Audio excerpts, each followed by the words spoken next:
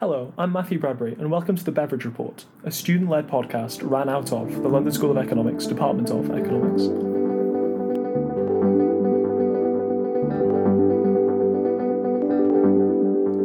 Today we sit down with Martin Wolf, a British journalist who focuses on economics. He's the associate editor and chief economics commentator of the Financial Times.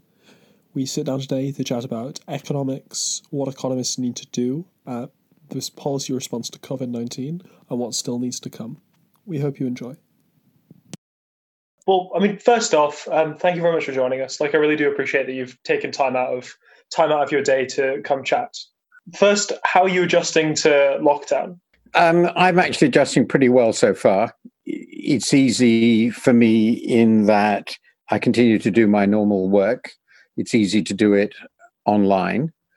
The FT has operated now completely online for 3 months. It doesn't change very much daily life. I don't commute.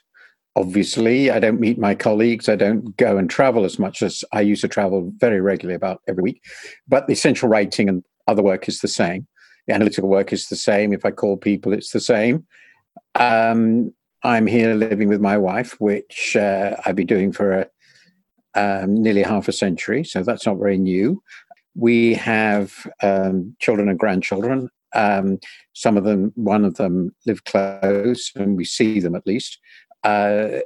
So life has changed, but it's perfectly pleasant. The only things I really miss, in all truth, are actually meeting my family, physical contact with my grandchildren, all the normal things that human beings care about. In the longer run, I think being locked in this way would get a bit depressing. I'd miss travel. We have a small house in Italy, which we've been going to for 20 years, a place I've been going to for almost all my life. And I'd miss terribly. I could never go back.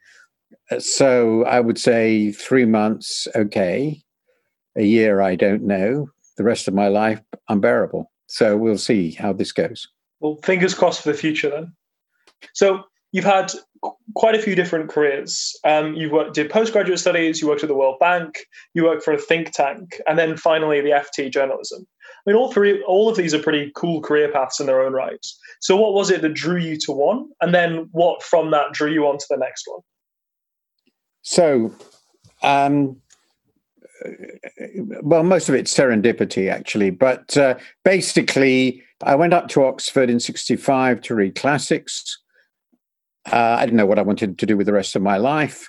That went pretty well. I did pretty well at it. But after the first part of the classics course, which is called MODS, after 5 terms, I decided I wanted to switch to politics, philosophy, and economics. And the main reason was that I was then very interested in politics, political life. It's the 60s, which was very politically intense decade, as you probably know.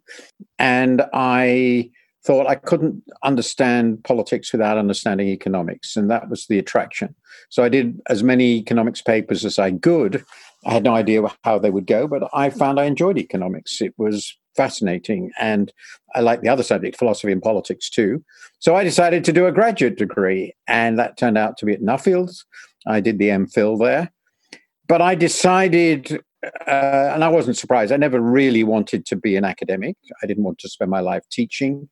And I was reasonably sure that my abilities, whatever they were not those of a truly original academic.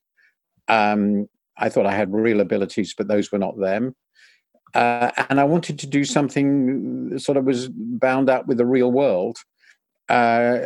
So I thought about things, and a friend of mine who actually was working there, former Oxford Don, suggested I apply to the World Bank. And I'd become very interested in development economics. So a number of people at the Nuffield working very actively in that area. So I applied to the World Bank, and I had 10 fascinating, extraordinary years there. I learned an immense amount about the world. It was the 70s. It was a period when people hoped that the World Bank was the center of the development challenge, and we hoped we would be transformative, and we had some successes and many failures. I learned a lot there, and I made many very good friends. But after 10 years, I realized I didn't want to spend my life as a bureaucrat. I could see my career path would be that of increasingly being a bureaucrat and not doing the issues, work on the issues I was interested in. So I decided to leave. I also wanted to come home. By then, I'd already been married for 10 years, but I wanted to have my children grow up in Britain. So we decided to come back. And at that stage, I was very interested in trade policy, and trade and development was a big subject at this time. So I went to work as director of studies for something called the Trade Policy Research Center, which worked on global trade issues, particularly the then nascent Uruguay round, which was the last really important world trade round. And so I did a lot of work on that. I enjoyed it very much again, but I decided I didn't really like think tanks. It was a bit too remote. And in any case, the finances of a British think tank were really very weak. It was clear it was a fold, and there was a question, what would I do next? And then completely out of the blue, because it wasn't my plan, just as the person who ran the TPRC asked me to join it, then the same way the editor of the FT, who I knew a number of articles on world trade issues for him, asked me completely out of the blue via an intermediary whether I would like to be the chief economic writer at the FT, and that struck me as fascinating and would suit my desire for a broad canvas. So I could write about lots of different issues, and it would mean I was engaged directly in public affairs and politics, what I'd always interested me to that.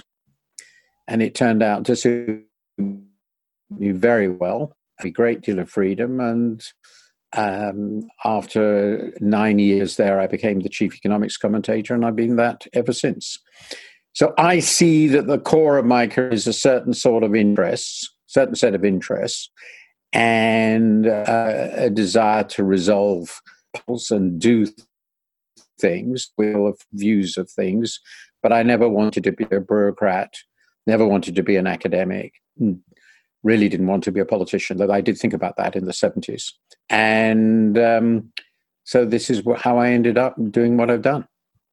What do you see as your goal, like at the FT? Do you see yourself as in the business of educating, entertaining, influencing policy debates, or some combination of above?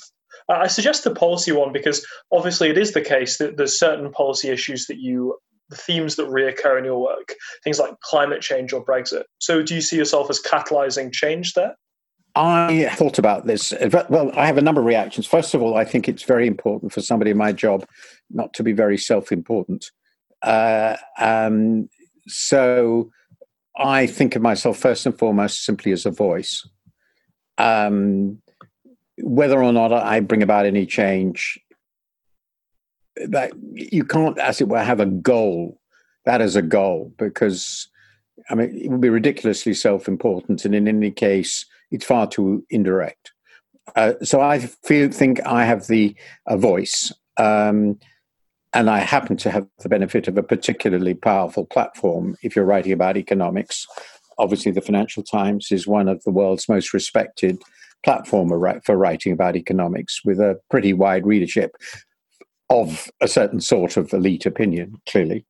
And that platform allows me to be a witness to what I think is true and right at any particular stage, and bringing to bear my views, attitudes, analytical capabilities on issues that I think are important to the readers and important to the world, I hope often both, and to which I can contribute something in clarifying what's going on, what the issues are, and what we should do. And as I said, in the end, it's that of a witness, a teacher, an analyst, some combination of these things, which I think is and always has been an important role in, one of many, of course, but an important role in a society like ours.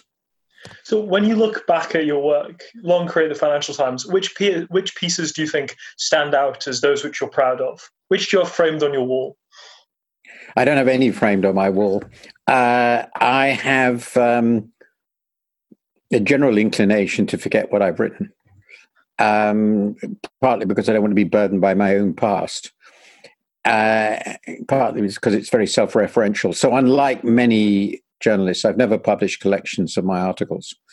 Sometimes it's been suggested that I should, but I've always preferred to write a fresh book on something and leave people to dig out my articles if they want. The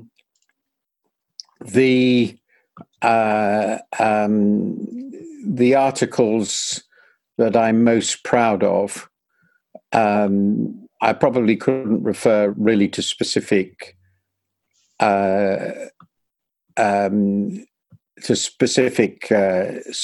ones because I've covered such an immense range of issues. But there are a number of judgments I made that appeared in quite a large number of columns over a particular period, which I'm particularly proud because I think they turned out to be right. For instance, I argued after 9/11 that, just these are some examples, that would not be the end of globalization, and I was right.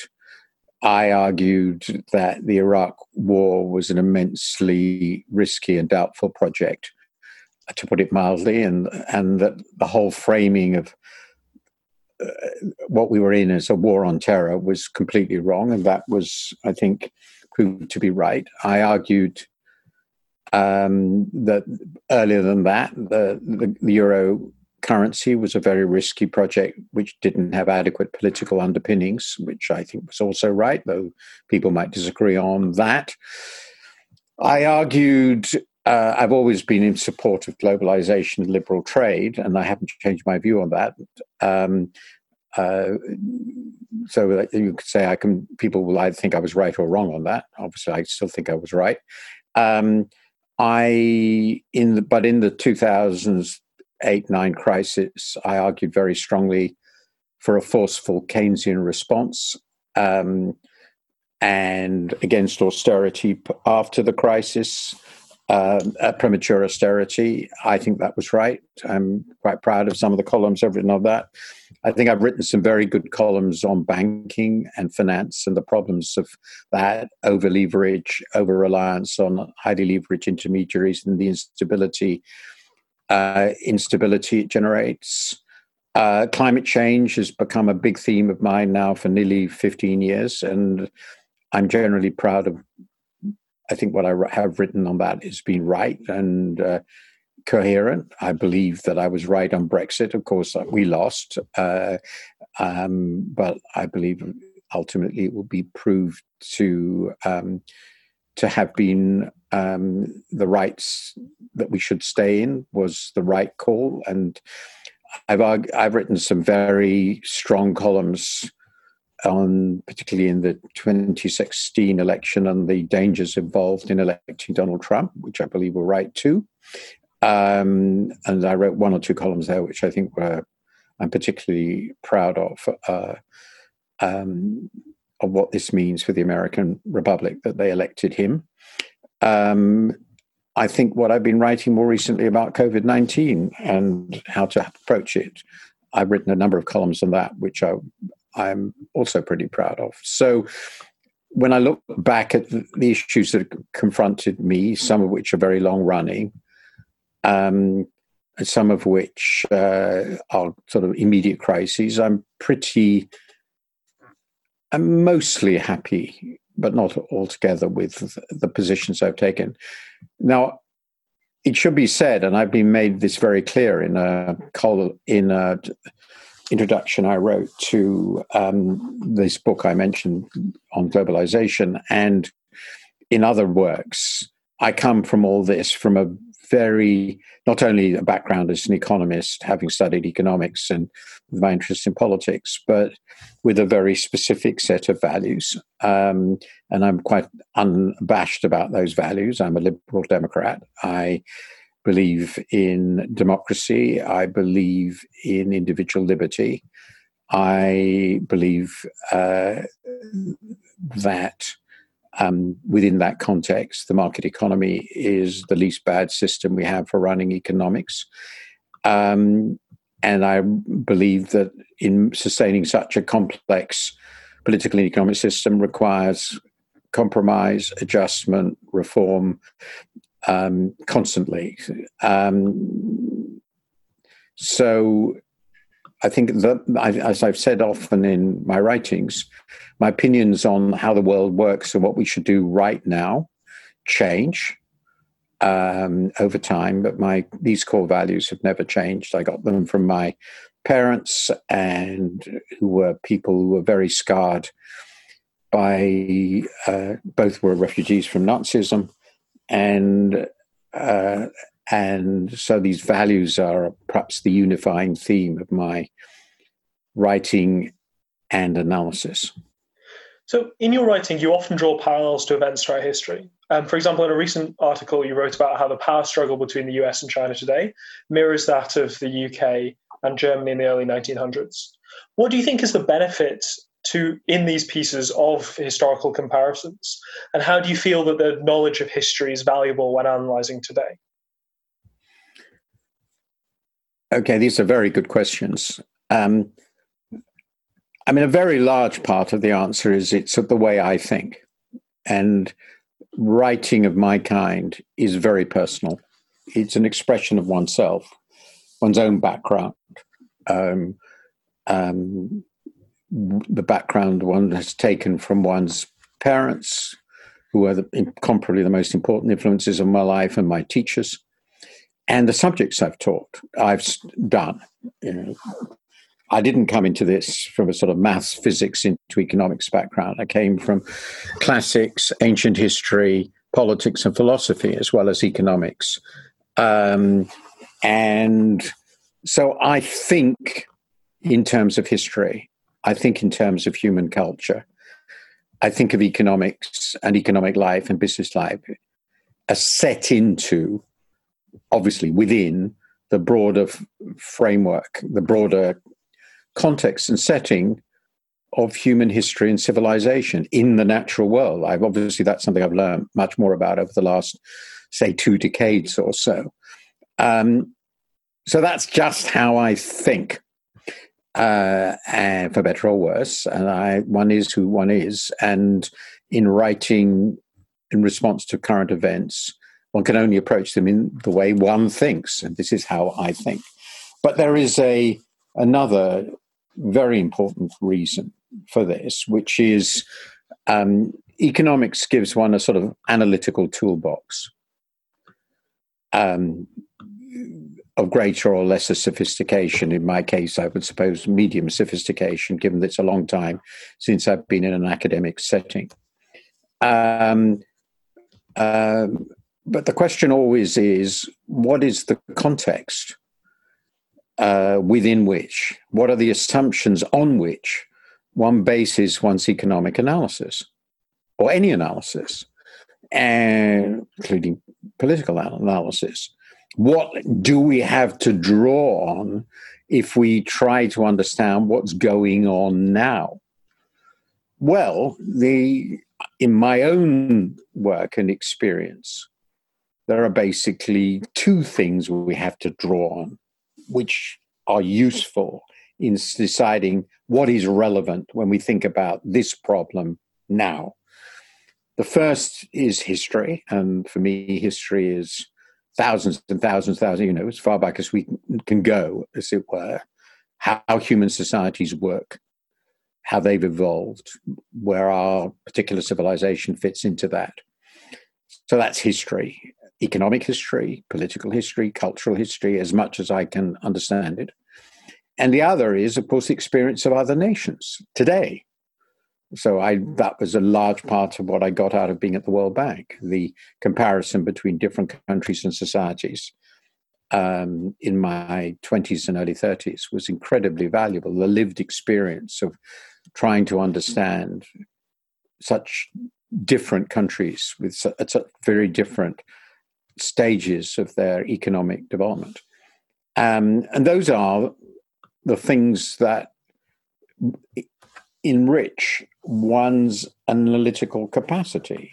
Now, so, for example, I'll just give two examples. When we hit the global financial crisis, my immediate question is, well, this is not something I'd expected to happen. That was a big mistake. I hadn't expected a financial collapse of that magnitude.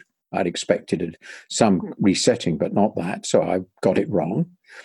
And as I've recognized and admitted in things I've written. And so I said, let's go back to the last such crisis. So you go back to the 30s and you start thinking about what people thought then. And they too, of course, were struggling with this for the first time. There'd been many recessions in the past and even financial crises, but nothing on the scale of the Great Depression. So they had to invent it. We didn't have to invent it. We could go back to what the thinkers of that time, particularly Keynes and Irving Fisher and so forth, had thought. So the historical experience and the historical response to that experience was incredibly important. And basically everything that we'd been writing in the previous 20, 30 years was more or less irrelevant because no one had been writing about crises of this kind. So that's a pretty powerful example. And then another one, which you just mentioned, but there are many other examples I could give, is great power conflict. It's pretty clear that economic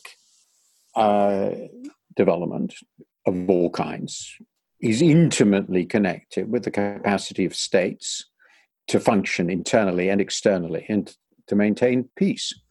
The biggest economic disruptions in the world are imaginable are world wars. These aren't just political events, they're economic events, they're everything. So if you're thinking about peace and stability as a basis of normal economic life, you have to ask yourself, well, when does it break up? Well, there's lots of history on this, lots of it, and lots of thinkers about it. And one of the most important was Thucydides, whom I read when I was 15. And so it's inevitable that you then start thinking, well, what are the parallels for great power conflicts? When do they end up in breakdowns of the political or economic order? In thinking about US-China and how it might unfold, you can have a purely theoretical approach, and there are some people who work completely in theoretical models, and that's not irrelevant. But to me, those theoretical models have to be informed by experience, and the only real experience we have events like that are wars. Just to say in economics, if I'm asked, for example, we have a lot of discussion at the moment about modern monetary theory and the role of monetary policy. So one of the questions I immediately ask, inevitably, is what is the difference between what they're proposing and standard Latin American macroeconomics of the last half century? And why should it end up at all differently? Because it's not that these ideas haven't been tried before. We need to look at these ideas, not just as theoretical ideas, but in how they actually work out in actual real human societies in the past. That then starts making you think, oh, well, this is relevant and this is relevant. And we can't assume this about how our society will work if we're in this situation. So to me, history and understanding of different countries today is absolutely fundamental to the way I think about the world. You say that your perspective on economics comes from your having studied classics first. I mean, you referenced Thucydides there. For most economists, that isn't true. Most economists are probably mathematicians first and foremost. But do you think that's a shame? How do you, when you look at these economists, be they policymakers or journalists, do you think they would benefit more from this knowledge of history? I don't know the intellectual background of most contemporary economists, but I recognize most of them have, certainly in recent decades, had a mathematical background. My view on this is that if the mathematical education they had was in the context of a broad general education of the type I would normally expect, say, in continental Europe, then I don't think it's an enormous problem. But if your intellectual background is essentially mathematical, you have no knowledge at all, essentially, of history, human culture, philosophy, then I think, to put it bluntly, you don't know anything. You just don't know anything. And it is very unlikely that your response to the immense complexity of actual human policymaking in actual and specific situations is going to be very useful, because the assumptions you make will be essentially arbitrary in deciding how things work. So things work fine in theory. What's the famous line? This works fine in theory. What a pity it is that it doesn't work in practice. So you're a prisoner, in other words, of your assumptions and the models that your assumptions generate. And you can't really have any sensible view of whether the assumptions you're making are plausible and reasonable. So, to my mind, that background is perfectly fine if you're going to do economic theory. No problem at all. Absolutely none. And that's very important. There are very important developments. Or if you're going to do statistical theory or whatever. But if you're actually going to do policy, then you need a lot more than your economic modeling capacity. If you're going to make sensible judgments about what can be done. Now, that can be resolved by having teams which contain different people.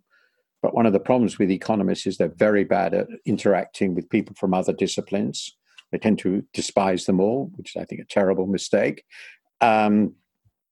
So I would like to have economists who are pretty broadly educated before they get into professional work, and either as part of their economic curriculum or prior to the time when they start economics. So the fact that I had this very generalist education till I went to graduate school at Nuffield, I was 4 years at Oxford and did classics and then PPE, is very important for what I do.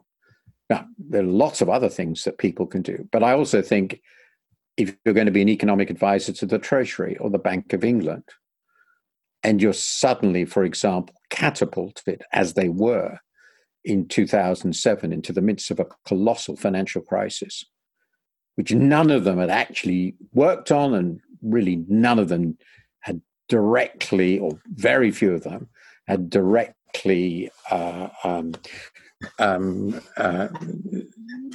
experienced in any way, then knowing what to do did depend in very large measure on what you knew about the 30s, what you knew about the history of central banking, what you knew about banks as institutions. I mean, one of the weirdest things is Charles Goodhart of the LSE, of course, has pointed this out. They work with models of the economy in which there were no banks. Well, no sane person would think you could do sensible monetary policy, and particularly in a crisis, if the most important institutions in the financial system are not included in your modeling. So, I think there are tremendous problems with over-narrowness and one of the consequences of that, I think, is that economists have tended to be ignored as rather dry and ineffective, even incompetent experts, and then you just get charlatans. So that's not a good solution either. So my view is very strongly that we need economists to be quite humble and to be pretty broadly educated if they're going to be effective and useful policymakers and policy advisors. So stepping away from that discussion of economists and looking at the UK economy, what do you see as the main long-term challenges, and how do those look in light of COVID-19? This is a question which I'm grappling with at the moment for a book I've been trying to write. Well, I suppose the the difficulty in a way is that there are so many. What is the objective, I assume, of economic policy for a country like this is to maintain prosperity, if possible, increase it. Prosperity defined broadly in terms of the welfare of the population. Preserve economic stability so far as one can. Obviously, something like COVID-19 is a bolt from the blue, but you could be more or less resilient in your response to it. And manage this within the environmental envelope, which is, of course, global, but that's important. It's part of welfare. And I'm not an egalitarian, but make sure that the welfare of everybody counts and that everybody will have the capacity, at least the opportunity, to lead a reasonably fulfilled life. As we are still a relatively rich country, this ought to be possible. These are the objectives, it seems very clearly. Now, what are the problems, the obstacles to achieving this? Well, a lot of here are things I've learned, and I may have made big mistakes in the past, but underlying trend in productivity growth in our economy has become, long before COVID-19, very weak. Our economy does pretty well for highly skilled professionals, successful business people and so forth, but it's pretty unequal in the distribution of benefits across people and across regions. We have some significant presence in some of the modern and dynamic sectors, but clearly a very long tail of rather unproductive, technologically undynamic businesses. So given our objectives and given those realities, we have, I think, an enormous challenge, which COVID-19 has obviously made bigger, but it's also, I think, brought home very, very clearly something I hadn't really expected, and I should have, that the British governing system, the system of government of our country doesn't work very well. In terms of both the politicians and the government machine. And I think the response to COVID-19 and the extraordinarily high death rate reveals that. So I see now Britain as a country with some very, very big economic and political problems, which needs a lot of reform to make it work better. And quite a bit of what needs to be done is not completely obvious to me. So I'm really thinking about it at the moment, really quite hard, because I think some of these problems are not easy to fix. Obviously, there are things we can do to achieve greater equality. There are things we can do to invest more. We've been underinvesting in both the public and private sectors for years. There are obviously things in tax systems and so forth we can greatly improve. But I'm not sure at the moment what we need to do to improve the underlying dynamism of the economy, which always involves some sort of fruitful partnership between the private and public sectors. And it doesn't seem to me at the moment that we really know how to do this. To its credit, and this would be the only statement on that, I would say that the present government, in the current couple of respects, does recognize some of these challenges, which in the form of a need to invest a hell of a lot more in science and technology, which I think is right, and innovative science and technology preserve one of our real assets in terms of our technological and scientific know-how, particularly in our universities, and also its determination, at least as I understand it, to invest very much more in our infrastructure and particularly in regions which aren't working very well. And all this involves enormous challenges, but I do think there are opportunities here. But I think, to me, the starting point is just to understand that things haven't been working very well, and we need to recognize that as the starting point for doing things better. Two questions to wrap up. First off, there's a lot of undergrad economics students that listen to this, and our exams have just finished, and we've got a very long summer ahead of us, where we can't really do much going outside. So what are 5 books you think that everyone should go pick up? I'm not going to give you economics books in the technical sense.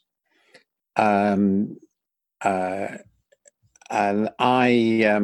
should say that I at the FT have been doing sort of summer books and winter books lists for many years. So my recommendations are books published in the last decade or so, probably all available online, and might well be worth looking at. But I was thinking, when I went up to university, I was sent. I think when I started on PPE, I was advised on some books, which are, broadly speaking, in the areas of politics and economics, and very long history of human societies. And so I thought of 5 books which fall into that category. So 2 are 2 books that I particularly enjoyed on long-term human history. One, and both these are all well-known books, so none of this would be very surprising. One was Jared Diamond's Guns, Germs, and Steel, and the other is Yuval Harari's Sapiens, which I think is far and away his best book. And I think they're both extraordinary books. There's a lot of other literature in that general area of long-term human culture and history, but I think it gives you a historical reference point where we are in the big human story, which I think is invaluable. And Diamond is particularly important because he brings the environment so squarely into human history. And then there are 3 books by 3 Central European intellectuals, all working in the middle of the 20th century on what I think of as the most fundamental questions in political economy, with radically different perspectives, which I've gone back to in a book I'm writing at the moment about democracy and capitalism. So one of them is one of the books I read actually when I was in the 60s, and I still think it's very relevant, Joseph Schumpeter's Capitalism, Socialism, and Democracy. And the other 2 are really 2 offsetting books, taking a diametrically opposed view of the future, both written in the Second World War. One is Friedrich Hayek's Road to Serfdom, and the anti-Hayek is Karl Polanyi's The Great Transformation. I think if you read those 3 books, you get a really extraordinary sense of the sort of deep intellectual and cultural history within which the current debates about socialism, the market, globalization, all the rest of it, anti-globalization, in which you can set those debates, which are, I think, of fundamental importance to our future. So I think those 5 books would, and I'm assuming that they're all so old that most of you won't have read them, but maybe I'm wrong. And there won't be an equation, I think, in any of them. So it will be a break from normal economics. And as I said, the more recent books that are on economics, which have interested me, are all on my lists. And I think there have been some fascinating books recently on where we are, Piketty's work and so forth. But these 5 books, I think, would probably you could knock off in a couple of weeks. And I think if you haven't read them before, will make you think. And last but not least, what gives you hope? I think the answer to that is life. Well, perhaps there are two answers to that. So let's give one other. I'm basically with Steven Pinker in the view, I think it's pretty clear that in the great sweep of things, most humans live better lives with more hope for personal fulfillment, with more hope for being able to do what they want and live according to their lights today than ever before. More as a proportion, of course, there are far more humans, which is itself a bit of an issue. And I'd remind people that from as far as we know, in 1800, of the then roughly 1 billion people on the world, about 90% lived in what we would consider absolute poverty or total destitution, on the margin of daily survival, even in a country like Britain. And now that's down to maybe 10%. So this is, and a lot of improvement has gone with that in many, many dimensions. Think of universal education. I mean, the vast majority of human beings were illiterate, even 50, 60, 70 years ago. Now that's no longer true. So the first thing that gives me hope is that, in my view, we really have made, despite all our failures, progress. And the second one, as I said, is life, which is, it will go on. Whatever happens to me, I know what's going to happen to me in the not too distant future. Other people will take up the torch in very different ways. They will continue to be human and make the mistakes humans have done, but they will build on the learning, the discoveries, the inventions of the past, as human beings do. This is what makes our species so remarkable.